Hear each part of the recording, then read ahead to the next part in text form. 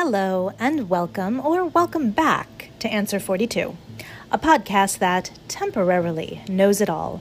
In this, my 42nd year of being alive, I have decided to harness all of the innate wisdom that I must now possess, albeit temporarily, and take stock of everything that I now know. Today is day 349 of this project. Today is also the 28th of July, and that means today you conclude harnessing your wisdom on getting square with the universe. In other words, is there a plan? Recap, getting square with the universe is a useful phrase that a friend gifted to you when you both were experiencing a similar sense of stuck. When you introduced this question, you asked yourself to chart your progress of passing back into this ideal state. To be square with the universe is the feeling that one thing is flowing into the next thing and that all things seem to be either in agreement or at least in some sort of interesting dialogue. It is to not feel alienated from your own life. You imagine that what this squareness might look like is different for everyone, but you hope it feels similar for everyone because it really is quite a nice feeling. To you, being square with the universe implies finding a place of equilibrium, of balance.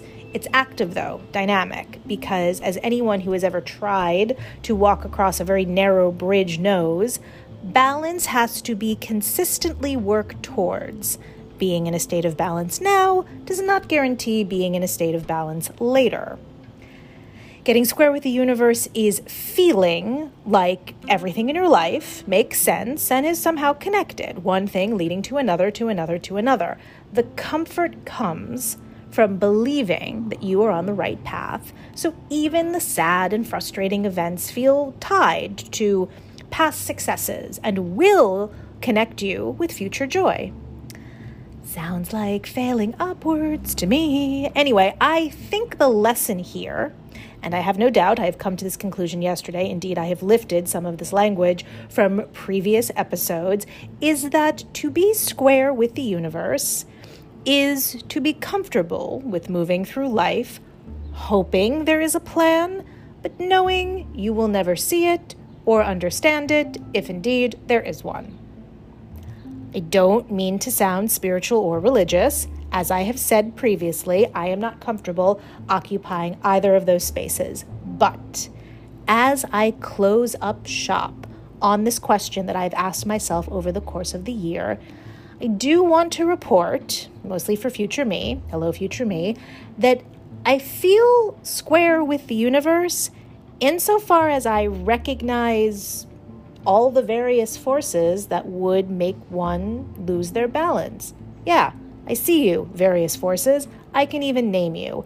And I recognize how I am avoiding some of the things that I can do to work towards balance. But I recognize that my desire for balance is actually not the strongest force out there. Gravity's going to do what gravity's going to do.